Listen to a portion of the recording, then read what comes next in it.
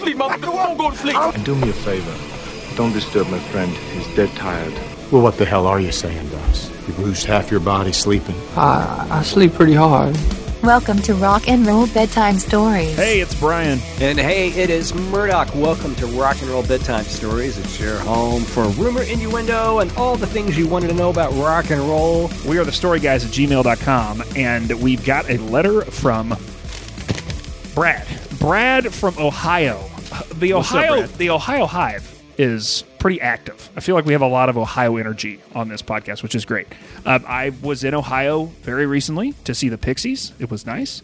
Thank you for hosting me, Ohio. Anyway, Brad, hi guys. I came across a brief paragraph in an article recently saying that Phil Lynott of Thin Lizzy, a band that I saw back in 1979. First, can we stop and say that these are my people? Because First, yeah, Brad, really? I want to hug you and wish you were here because we never saw Thin Lizzy. We never saw Thin Lizzy. And it's just, that's how you and I talk, right? Like if you said, hey man, have you heard that new single from Queens of the Stone Age? I would say to you, dude, I saw Queens of the Stone Age play the Palace once. Like that's just what I would say. And it's like sort of annoying when I like think about it. Like I'm like, I bet that really annoys some people. But no, it does not annoy us because this is the vibe. And so you understand that. I have a lot of questions, Brad, about you getting to see Phil Lynott in 79 and how he was mentally, especially after we get through this episode. You'll understand why I want to ask those questions.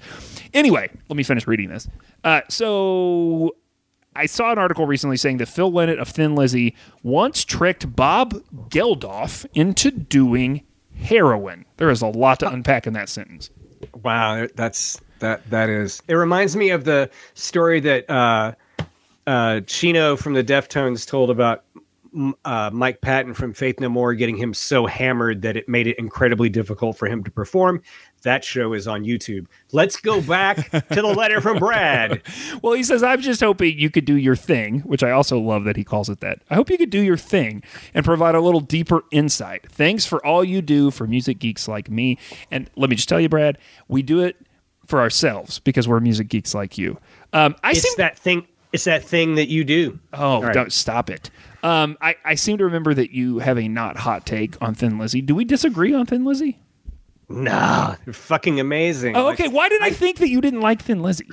Nah. There's I don't know if people know, there's a band that was together called The Biters, and the lead singer broke off, and his name's Tuck Smith. He's in Nashville, and he has an amazing story.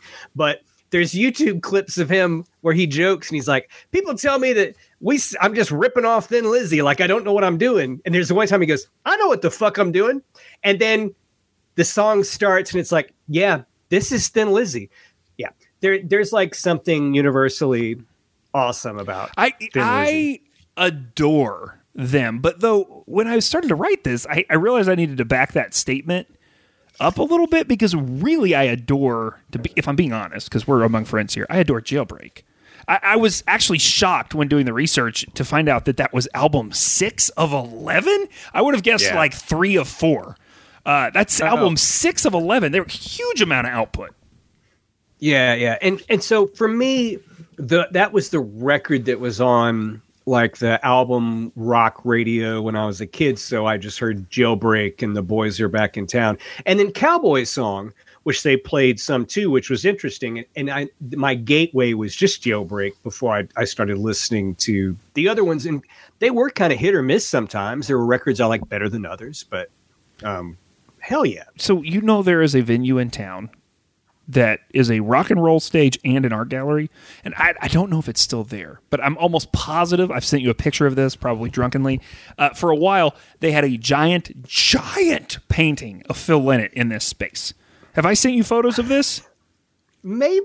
Okay, I need to go back through my phone. It's in the back. Okay, so I got to be friendly with folks from there, and I asked one of them how much it was. And they were like, oh, that's not for sale, but let me talk to the artist.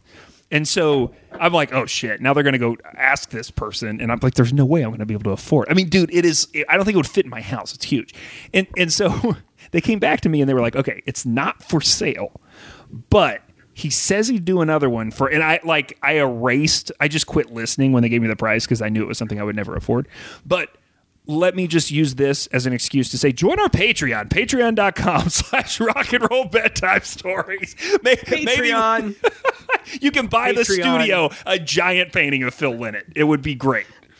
If you'd like to make our dreams come true, which will just make us more enthusiastic to do more goofy, crazy music shit like Dude, we do all the if time. I could sit under a picture of Phil Lynott every time we record, not a picture, a fucking monument to Phil Lynott, it would be great. I'm sure I've told this before about my friend Chris. Every time I think about Thin Lizzy, I think of my buddy CB, Chris Baker. Chris Baker and I worked in radio together. I was really young. He's probably 5 to 10 years older than me. And he was a little bit of a mentor, big brother for me. And we shared an office space. And we would listen to Thin Lizzy. And I honestly think he probably sort of got me into Thin Lizzy to some degree. And we would mess with our GM, who was hard of hearing. And we would throw lyrics to Jailbreak back and forth to each other as like sort of a conversation in front of Jay to see if Jay could hear us. So I mean, I have a lot of fond memories. But what's your favorite song on Jailbreak? Oh, it's Cowboy Song. Easy. Yeah, I mean, Cowboy Song's really good. And I was re-listening to it while writing this. I was listening to a bunch of stuff in their catalog, but I was re-listening to most of Jailbreak. And I think a few years ago they put out the expanded edition or whatever, and so there's demos, like there's all sorts of versions of everything. But Cowboy Song, I forget, like it starts with him singing, I am just a cowboy. And it's real slow, and then it has that kind of that in between sort of thing before it goes into the chorus, which sounds like it's not the chorus, it's the verse. But it feels like it's the chorus, like you're jumping into the chorus because it's real loud and so my bombastic and fun. My favorite song on that record is "Running Back." Nice, that's great. I wouldn't peg that as like my favorite one. That's interesting. That's so my favorite. Here I actually read something at some point in the research, and I don't remember where it was. Looking for it, hold on. But this guy said it. I guess in Ireland, which we're going to get to the whole Ireland part because that's a big part of the story.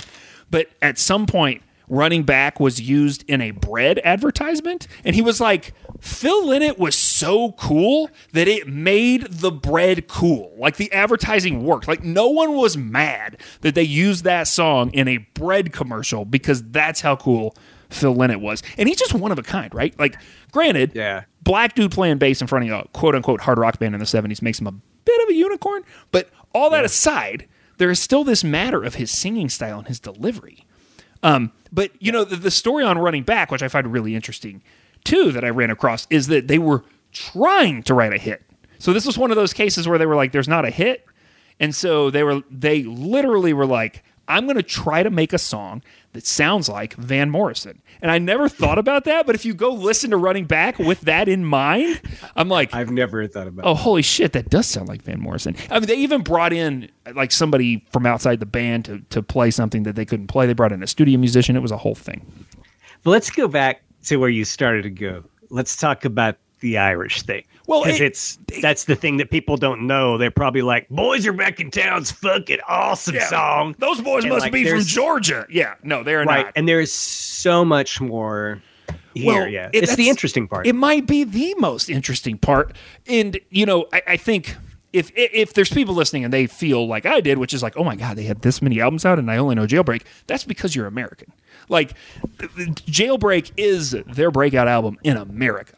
So that's the thing to remember, is that there are other things going on, but and we won't get into this too much.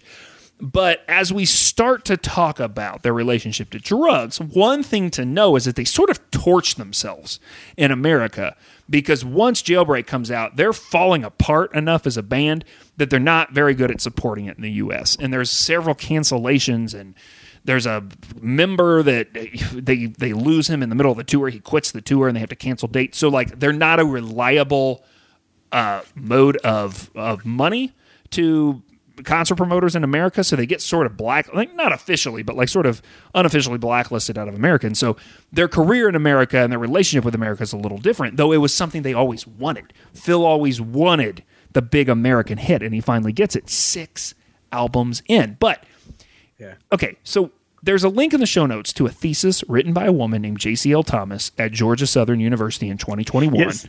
Shouts to her. I know this is funny that this is not the first time this has happened on the show. Sometimes there are some really good papers written at the collegiate level or the doctorate level that we need to reference. But none of them are this hot.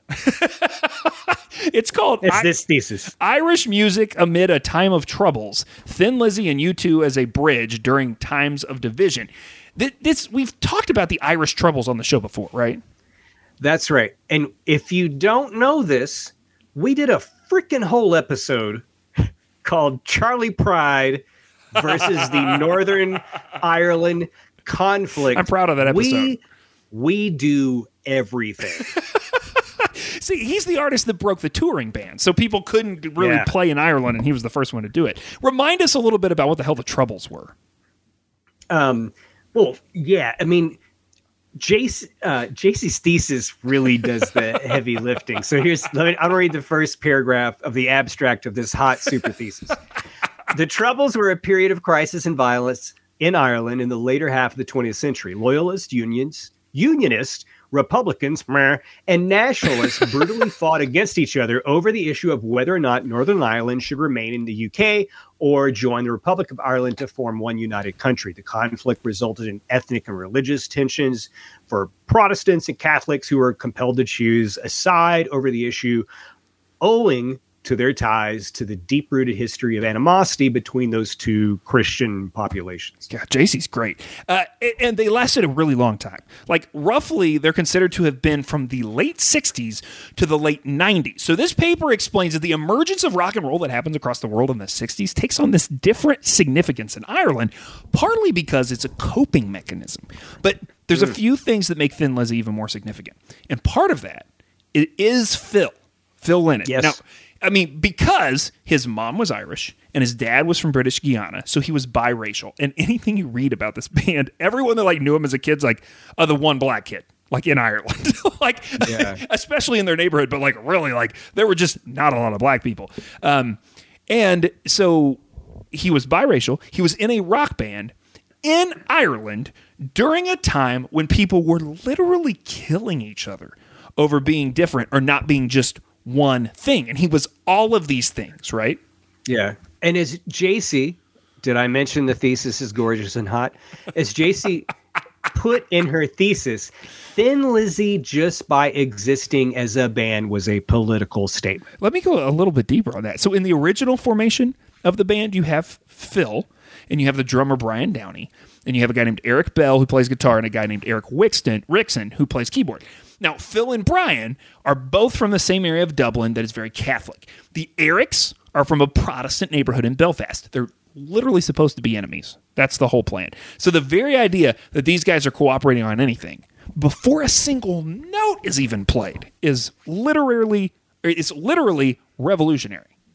Yeah, and there's another great quote, and this is from a journalist named Graham Thompson. Graham Thompson. Graham Thompson wrote a book or two specifically on Phil. He's kind of known unofficially as Phil's biographer.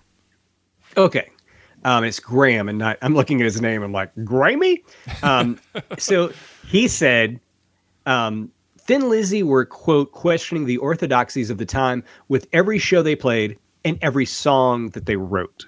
But you got to back up, though, because how the hell does a black Irish dude even get himself into this position as a musician in a country that is in so much turmoil? It just feels like there would be bigger fish to fry, different focuses for kids to be pushed towards. Right. So it starts with him like it starts with most. There's an older family member. For me, it was my sister who left all this crap when she went to college. For Phil, it was his uncle. His uncle Timothy had Motown and Mamas and Papas. Oh, right on. So by the time he's a teenager, Phil's in cover bands. Did you know, there's other bands who had to change their name for some reason. They just decided to change it. He was in a band called Skid Row at one point. He was. There was no monkey business going on.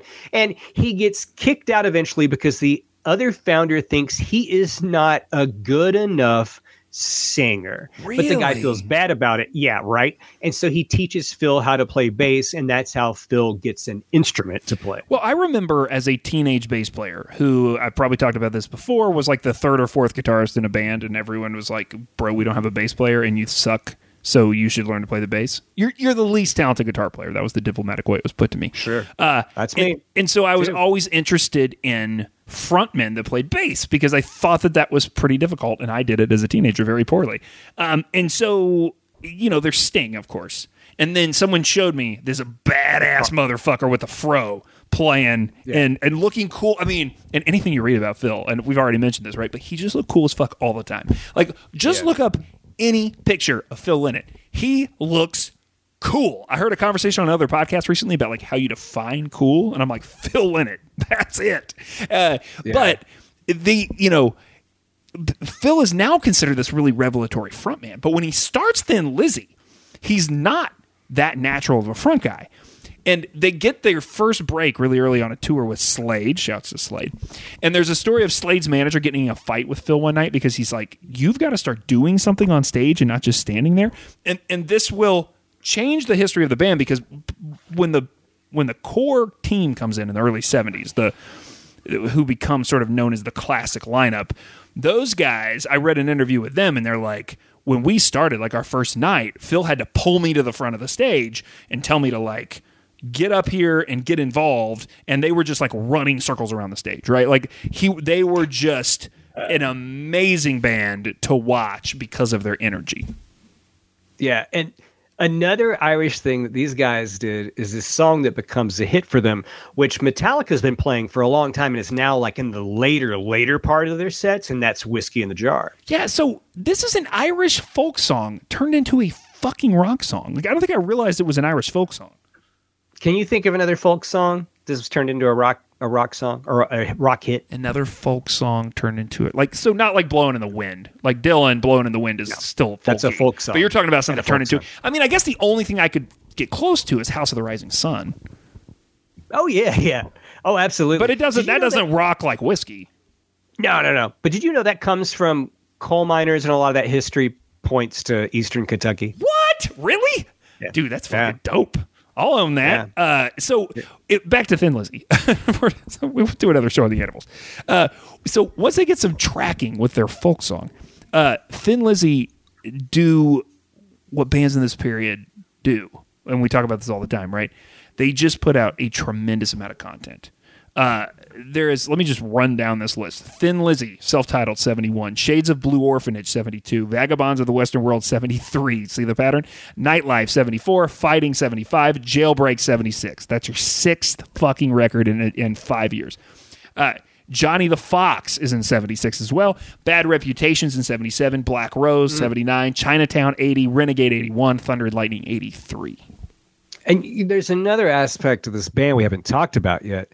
And they make this maneuver a few records into that discography that you just read to employ a second lead guitarist. And I mentioned earlier at the top of the show that band Biters and Tuck Smith, like they had a second guitar player, and they would open songs where him and the lead guitar player would play they would play the exact same melody, the same notes until like the verse starts.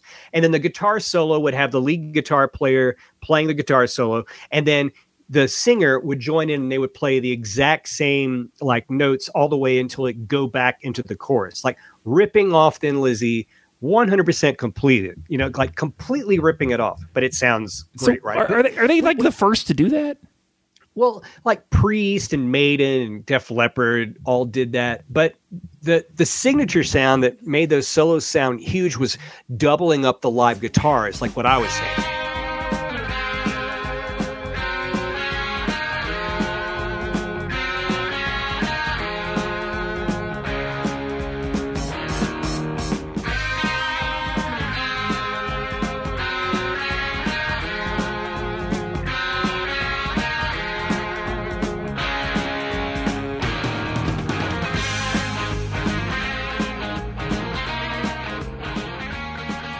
Yeah, so this is a really good thing to bring up because I think that's probably what drew me to Jailbreak is how alive it sounds. Like, I talk about the handful of records that I heard maybe 20 years after they came out that really resonated because they didn't sound old to me, right? Like, I often talk about the Cars, hearing the Cars for the first time and being like, wait a second, when did that band? Like, this is from 82 or whatever, you know? And then, of course, Boston, who we've talked about ad nauseum on this show, and how much that record just, still sounds so good. And, you know, that's Tom Schultz. We've talked about that at length. But Thin Lizzy would be on that list for me. That layered double guitar is a huge part of that. By the way, Cars, bass player, singer. Good. That's a good connection. Yeah, you're right. Yeah. So the Irish Times published a history of the band where they got surviving members of the band to explain how this harmonized guitar sound developed. And there are two versions of the story. Of course. So, of course, because the rumor, innuendo, what's really the truth. So both say the guitarist Eric Bell drunkenly walked off stage in Belfast one night in 73 in the middle of a set and never to return to the band. Isn't that crazy? I guess like he was having some shit going down in his life and he just was like there's one thing to walk out of a job. Have you ever worked with someone who just walked off the job? Have you ever had that happen where the guy next to you just gets up and closes his laptop or picks up his tools and leaves? Yep. Yeah, me too. And it was jarring. It was in that office that Chris and I were listening to Thin Lizzy in. There was a third guy for a while. He wasn't there. One day he just packed up and left. But anyway, sorry, go ahead. Phil said he's never going to get bamboozled by a guitarist leaving him again, so he gets a backup. And this is why he's like, I'm getting two lead guitar players, so if one of them doesn't show up for work, I got another one. It's like I choose that version. It's like, I don't want there to be a bomb on this plane, so I'm going to bring a bomb because the odds of there being two bombs are smaller. That's the analogy I was using. It's so fucking weird. Okay, the other version says that he saw it as a business move. So this guy, Scott Gorman, was from California, and he thought having an American in the band would make it easier to become successful in the U.S. So either way, Brian Robertson will teach Scott how to harmonize solos with him, and that sound will define that band. Oh my God, dude. So that's really interesting. And that, you know, that note about Scott Gorman's interesting because this goes back to this narrative that I've already alluded to about Phil, as successful as he is in Ireland and other parts of the world, really wants to be successful in the US. So they bring this guy in who becomes a part of that core lineup, who is an American. So we've covered a lot of things that are going to define this band, right? Phil is a black bass player. The band is a product of the Troubles. Scott and Brian as dual lead guitar players, as you just laid out. But there is another thing that will start to define the story of this band. And that thing, it's the drugs. And that gets us to the business at hand. That's the letter we got from Brad. Louder Than Life, the biggest rock festival in America, is back with the loudest lineup ever. Foo Fighters, Green Day, Tool, Avenged Sevenfold, Godsmack, Pantera, Queens of the Stone Age, Limp Bizkit,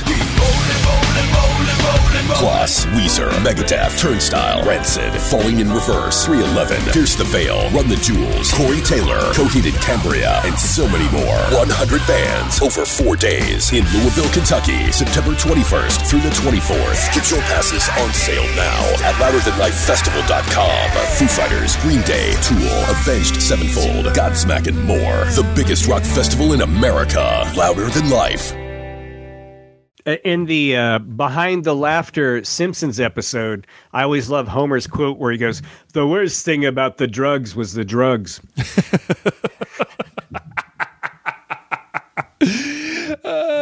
So there's quite a few Phil Lynott drug stories that have become legend, right? For sure. The question first becomes, where did the drugs start for Phil, right? And there's a lot of lore around that alone. Producer Tony Visconti, a name that has definitely come up on this show before, he says that Phil once told him that Phil's mom gave him weed as a young teenager. And that was his first entrance, 13 or something. There's stories that put him using drugs of some sort pretty intensely before he ever left the band Skid Row, who we already mentioned. There's like this one thing in passing that comes up about him being really, really, really high and talking to teddy bears on wallpaper, thinking they were real. Have you ever done that? Did you ever get high enough to think that an inanimate object was real? No, but I'm going to tell this story because it's so good. I was in college and we had kind of lost somebody. You're hanging out.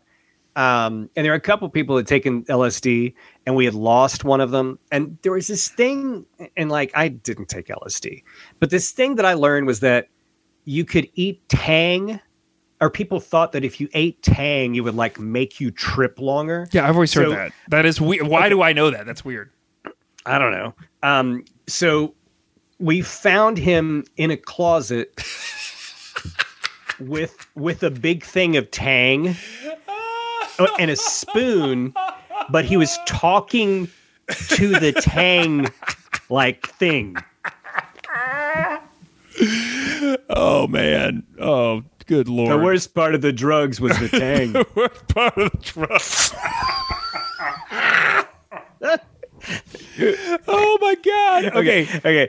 So the drug that comes to define this band though is not marijuana. It is heroin. It's heroin. Okay, so before we get to this great question we got from Brad, do you want to be the person that tells people who Bob Geldof is? Well, I mean, don't know who Bob Geldof is. A lot of coverage of this guy early in the show's history. His tango with NXS, and then of course his role in Band-Aid. But why don't you actually break down the larger context of who he is? Okay. So first, like Phil, he's Irish, and he's in a band long before Live Aid, Band-Aid, or any of that shit. It was called the Boomtown Rats. So whenever you are talking just very surface level about Irish bands in the 70s and 80s, you hear them in this order: U2, Thin Lizzy, Boomtown Rats. Yeah. But the other detail to remember about him from the story, and from most of the stories that we had on our show, is he was in a long-term relationship with Paula Yates. Oh, yeah. So her relationship with Michael Hutchence from NXS, that's the subject of episode 3 of the show. 3. And that's actually one of the stories that inspired us to do this podcast. When people ask me why we came up with the idea and why we started doing it, there were 2 stories. The very first story we covered in episode 1 about the Ghostbusters theme song, and then the tangle of Michael Hutchence and Bob Geldof. Those were the 2 stories that were told on a road trip where I was like, we should make a podcast where we do this. But yeah, her relationship with Michael Hutchence was a big deal, but her as an object of desire for people besides Bob Geldof is also part of the story today. Right. She was a British TV host. Oh, yeah. We should point out who she is if you have not heard those episodes. She's a British TV personality, and she looked good. She looked hotter than hell. And so for us Americans, think like Daisy Fuentes, who's married to Richard Marx, for God's sakes. Who's another good example? Jenny McCarthy. Yeah. That's a good example. Yeah, well, Jenny McCarthy, even though she's just a giant butthole. But anyway, go ahead. That's my personal take on that. Even though singled out, that was pretty amazing. I can't find a clear timeline on this story, so I'm not sure when it would have happened. But there's an account, and this is in the show notes, of a guy named Richie Taylor wrote. Let me read you a piece of this. Bob Geldof has revealed how his pal Phil Lynott tried to bed his then girlfriend Paula Yates while he was being sick in the bathroom. I tell you what, man, that's a pretty hard move. That's the move. Will you hold my hair? Give me a kiss. Everything about it's gross. The incident happened while the couple were staying overnight at Thin Lizzy frontman's London home, and Phil gave Bob a line of heroin. So here it is. Bob snorted it, thinking it was cocaine, and then got violently ill. Girl, you'll be a woman soon. By the way, R.I.P. Blackie Onassis. Just wanted to say. Why didn't I think of that joke? So okay, just make sure you're following along at home. So the story is indeed that Phil Lynott has this hot couple over. He distracts Bob Geldof by being like, yeah, sure, it's cocaine. It's heroin. Bob gets really sick. His body can't handle it. He's in the bathroom. And then Here's what happens. Geldof said, quote, "While I was throwing up, he was throwing himself at Paula. She told him to fuck off as I crawled back into bed trembling. That was," and then this is the funniest part of this, "that was pretty typical for him, that roguish quality, that glint in his eye." Quote, "You might think you'd be pissed off, but it was so obvious." He was like, "Oh, yeah, right, man. Sorry about that." It was so blatant, it was ludicrous. Well, sometimes you have to play that stuff off and not look like a terrible person. hitting on your friend's wife while you're vomiting. Yeah. There are other stories about his behavior like this, not necessarily about, being like, here, do this line of quote unquote cocaine. Right. Right. But there's guys from the band or guys that had played with him will say like, oh yeah, he was always trying to get my girl, right? Phil will hit on your girl. That's just basically a thing people know about him. But as you mentioned, there are a lot of other drug stories about Phil. Yeah, there's one about Cliff Richard, for sure. Have we talked about him on the show before? Oh, yeah. We talked about him because he is the third top-selling artist in UK singles chart history behind the Beatles and Elvis. It's like no translation in America. Like no American knows who that motherfucker is. Right. It's bizarre. And that is the thing he's most known for. But the second thing he is most known for is he converted to Christianity. Yeah, you're okay. So this makes more sense. The Cliff Richard story is that he is with Phil and Thin Lizzy in Paris, I believe. And they're in the studio. And at some point, these guys are really into doing drugs. And so they call a dealer. The dealer shows up and is like cutting up cocaine in front of him. This is from an article. Speaking about the incident, Thin Lizzy guitarist Scott Gorham says, quote, "Phil said, 'Come on, let's drag Cliff over here and see what he thinks.'" WWJD? That's not very Christ-like, man. I don't know, man. Anyway. WWJD. I don't know. I don't think he'd be in that room. I think he would stay out of that room. There's another famous story where there's a hotel fight in Berlin, because that's where all the good hotel fights are. Like, it's somebody in the band. One of the interesting pieces I found researching this whole story is from the Irish Times, and it features interviews with both Brian Robertson and Scott Gorham. And we've already pointed this out, because when we talked about the dueling guitars, these are the two guys that are quoted. And their memories conflict, okay? And so in this interview, they ask them both about how heroin becomes such a big part of the band.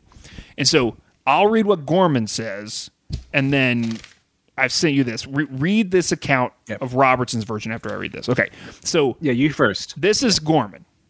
1979 saw heroin swamp the band. We'd always dabbled, but not in the super Class A stuff. It wasn't until we got to the Black Rose album and we were in Paris.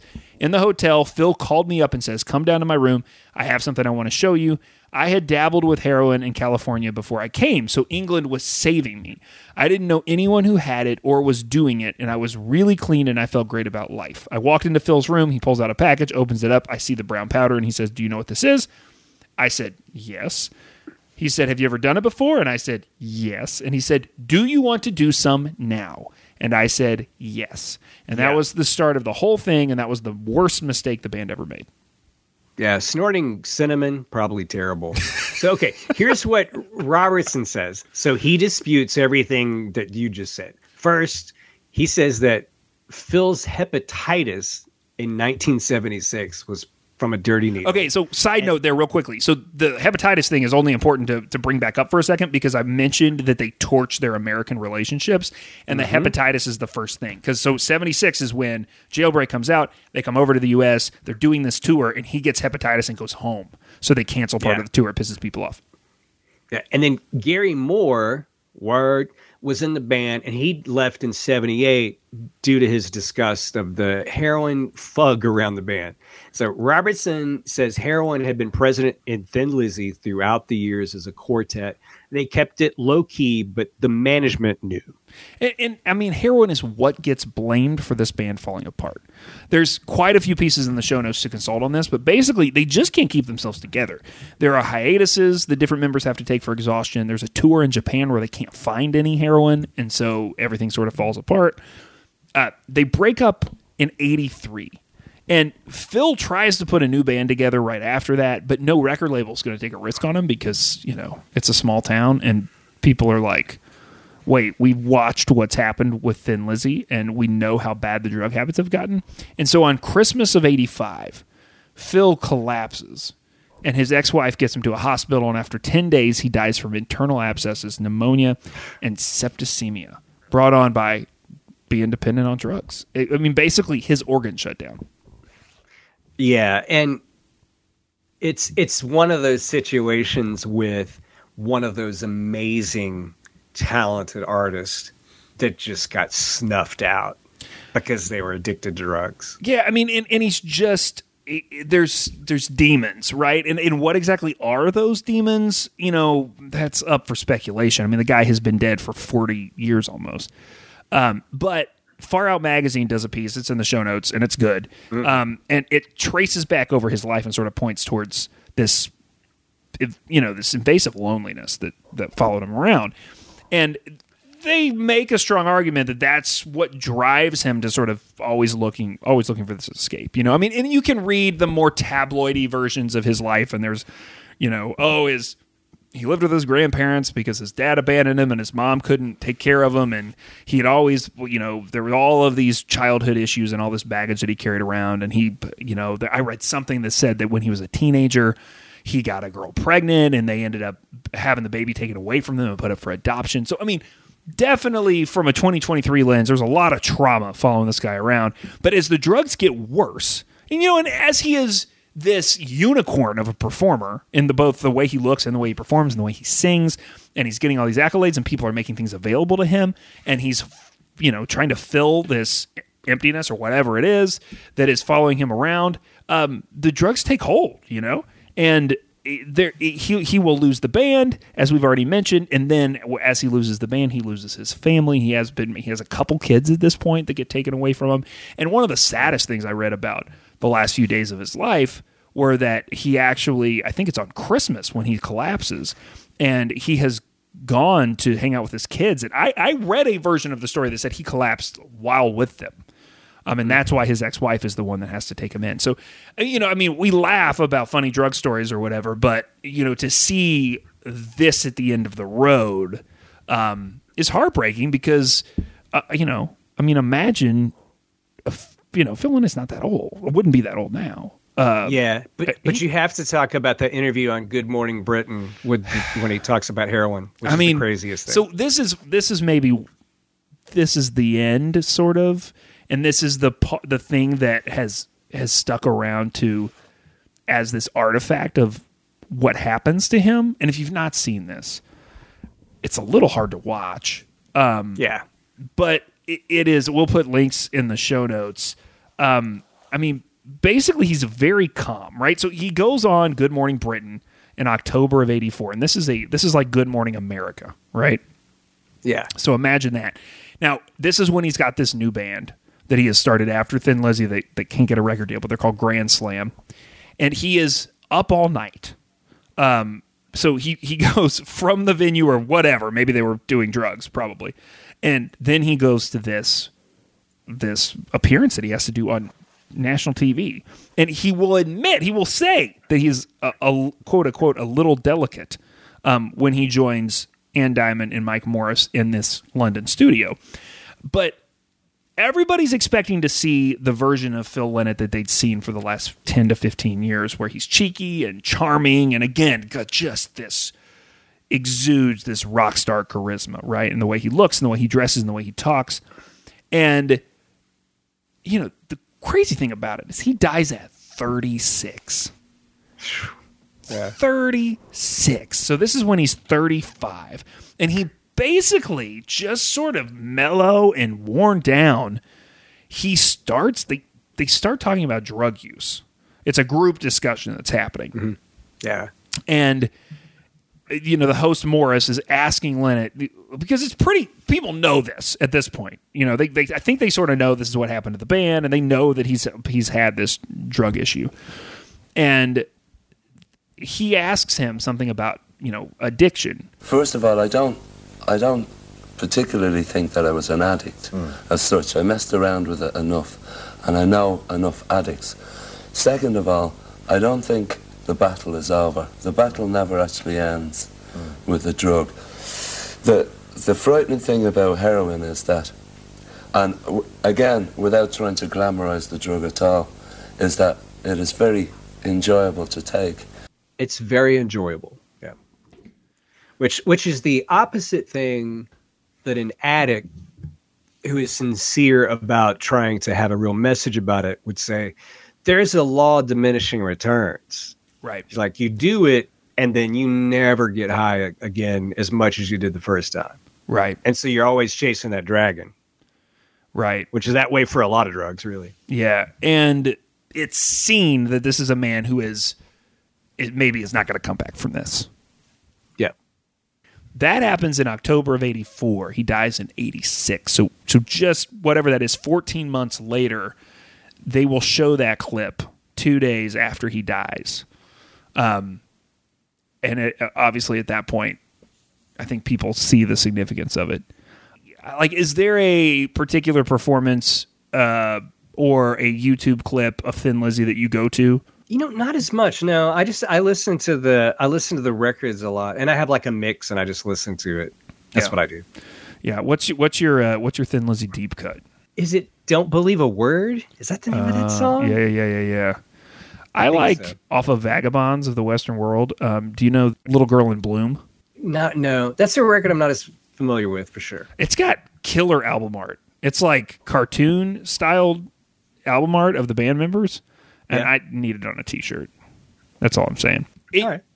So there we go. We answered the question. If you've got a question about a band you love, a song you love, an artist maybe you don't love, and you need us to dig up some dirt on them, we're good at it. It's wearethestoryguys@gmail.com to get in touch with us like Brad did.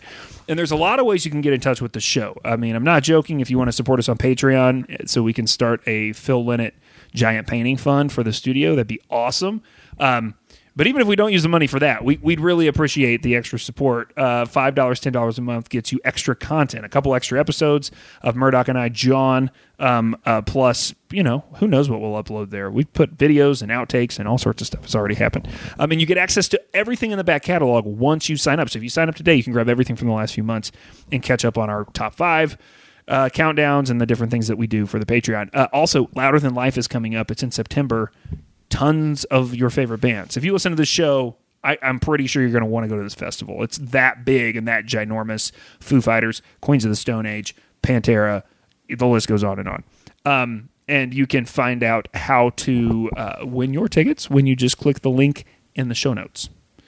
And apparently, the largest metal festival in the United States is real what we have tickets for. It's real big. And I will also tell you, if you're like, that music's a little heavy for me, I'm more into Blondie and Duran Duran, I can't fully give away the details, but we've got a chance for you to win tickets to something that's going to be a little more up your alley pretty soon. So keep listening for that as well. And let's see, what else? What should people keep doing, Murdoch, until next time? Keep telling stories.